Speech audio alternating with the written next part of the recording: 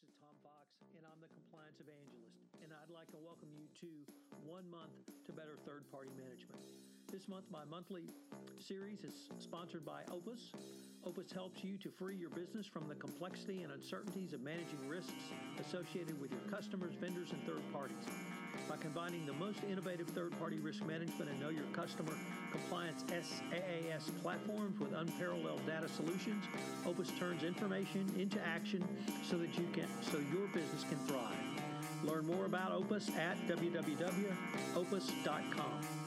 This month, I'm going to take a deep dive into third-party risk management. I'm going to consider what you need to do to take a look at third parties, the due diligence you need to engage in, how you should evaluate that due diligence, what contract terms and conditions should be a part of your due diligence going forward, and how you should manage that relationship after the contract is signed.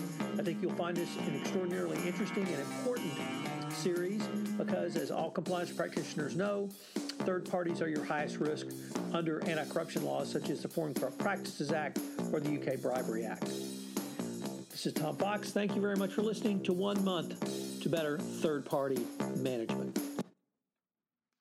Day 5, Levels of Due Diligence. Yesterday, I considered the need for due diligence in the management of third-party process, or the risk management of third-party process. Today, I want to take a deeper dive into the levels of due diligence. Due diligence is generally recognized into 3 levels, levels 1, 2, and 3. So I'm going to go through each of these levels and talk about them at some length. Level 1. First level due diligence typically is utilized for third-party relationships which are have little to no government contacts. They will be located in jurisdictions which are perceived to be of a low evidence of corruption or perception of corruption, and there would be a low dollar amount or a low commission rate. Level 1 due diligence typically consists of checking individual names and companies through several hundred global watch lists comprised of anti-money laundering, anti-bribery sanctions list, coupled with other financial corruption information and criminal databases. These global lists are a useful first-level screening tool to detect potential red flags for corrupt activities. It can also be an expensive first step in compliance from an investigative viewpoint. Level 1 due diligence is extremely important for companies to complement their compliance policies and procedures, demonstrating a broad intent to actively comply with international regulatory requirements. Many companies will also use a level 1 when screening third parties who might come into the relationship with the company from the supply chain. It can also be used in a M&A transaction where you're taking a look at a lot of third parties of a proposed acquisition. But you have to keep in mind that it's only level 1. So if any red flags are raised or your business justification and questionnaire process and identified issues which need further or deep level dive, you need to move to level 2. Level 2 due diligence encompasses supplementing these global watch lists with a deeper screening of international media, typical of the major newspapers and periodicals from all countries, plus detailed internet searches of the company in question.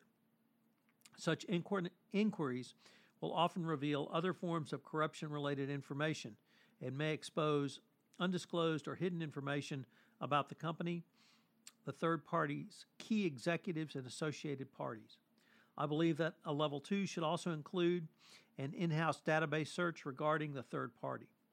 Some of the other types of information that you should consider obtaining are the country of domicile and international government records, use of in-country resources to provide assessments of the third party, a check for international derogatory electronic and physical media searches.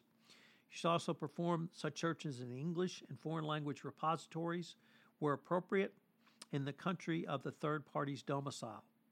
If you're in a specific industry, use technical specialists, which could obtain information from sector-specific sources. Once again, if there are no red flags raised and all other of your risk management factors are covered or have been fully evaluated and considered, that may be enough. But there are going to be situations where you have to take a deeper dive, and that's where level 3 due diligence comes in. This level is a deep dive. It requires an in-country, boots-on-the-ground investigation. Level 3 due diligence investigation is designed to supply your company with a comprehensive analysis of all available public records, data supplemented with detailed field investigation to identify known and, more importantly, unknown conditions. Seasoned investigators who know the local language and are familiar with local politics bring an extra level of depth assessment to an in-country investigation. The direction of work in analyzing the resulting data is often critical to a successful outcome, and the key to understanding the results from both a technical perspective and understanding what the results mean in plain English. Investigative reports should include actionable recommendations based upon clearly defined assumptions or preferably well-developed factual points. But more than simply an investigation of the company, critically including a site visit coupled with on-site interviews, some of the other things you investigate include an in-depth background check of key executive or principal players. These are not routine employment-type background checks, which are simply designed to confirm existing information, but rather executive due diligence checks designed to investigate hidden, secret, or undisclosed information about that individual. Reputational information involvement in other businesses, direct or indirect involvement in other lawsuits, history of litigiousness, and other lifestyle behaviors can adversely affect your business and public perceptions of impropriety should they be publicly disclosed. Further, you may need to engage a foreign law firm to investigate the third party in the home country to determine if the third party's compliance with its home country laws, licensing requirements, and regulations. Lastly, and most importantly, you should use a level 3 to look to the proposed third party in the eye and get a firm idea of what his or her cooperation will be going forward, and their attitude towards compliance is one of the most important inquiries. More than simply trying to determine if the third party objected to any portion of the due diligence, or indeed the scope, you can use a level 3 due diligence investigation to determine if the third party is willing to stand up under the FCPA with you and whether you are willing to partner with this third party. As you can see, there are many different approaches to the specifics of due diligence. By laying out some of these approaches, I hope you can graph the relevant portions onto your compliance program. But remember, the third-party risk management process it's a risk management process. So the level 1, 2, or 3 trichotomy is one that, although it has the greatest favor from regulators, you will need to input the correct level of due diligence based upon the risk factors applicable to your organization that you've uncovered in the business justification and the questionnaire. As Jay Martin says, you constantly need to assess your company's risk and you need to manage that risk. You may need to perform additional due diligence going forward. You should certainly consider doing so on a continuous basis for the lower levels. So what are the 3 key takeaways for today? Well, I'm going to split it down into the 3 levels. So with level 1, it should only be used where there's a low risk of corruption.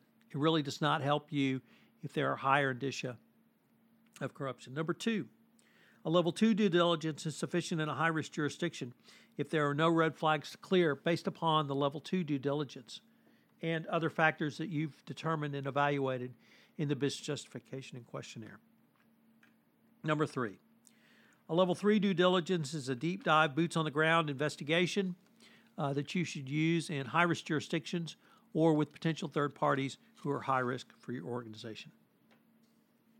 This is Tom Fox. I hope you've enjoyed day 5 of 1 month to third-party risk management, and I hope you'll join me tomorrow for day 6. This is Tom Fox. I hope you've enjoyed this episode of 1 month to better third-party management. If you have listened to this podcast on iTunes, I would greatly appreciate it if you would rate this podcast, as it will help our rankings and help us get the word out on this most unique podcast series in compliance. Also, if you have any questions, please feel free to email me at tfox@tfoxlaw.com. This is Tom Fox. Thank you very much for listening to today, and I hope you will listen tomorrow on another episode of 1 month to better third-party management.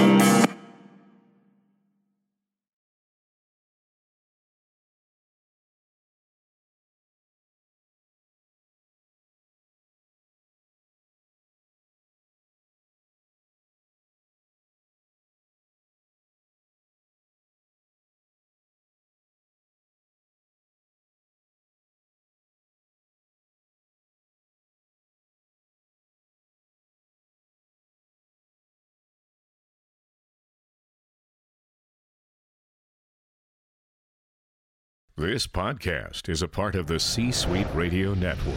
For more top business podcasts, visit c-suiteradio.com.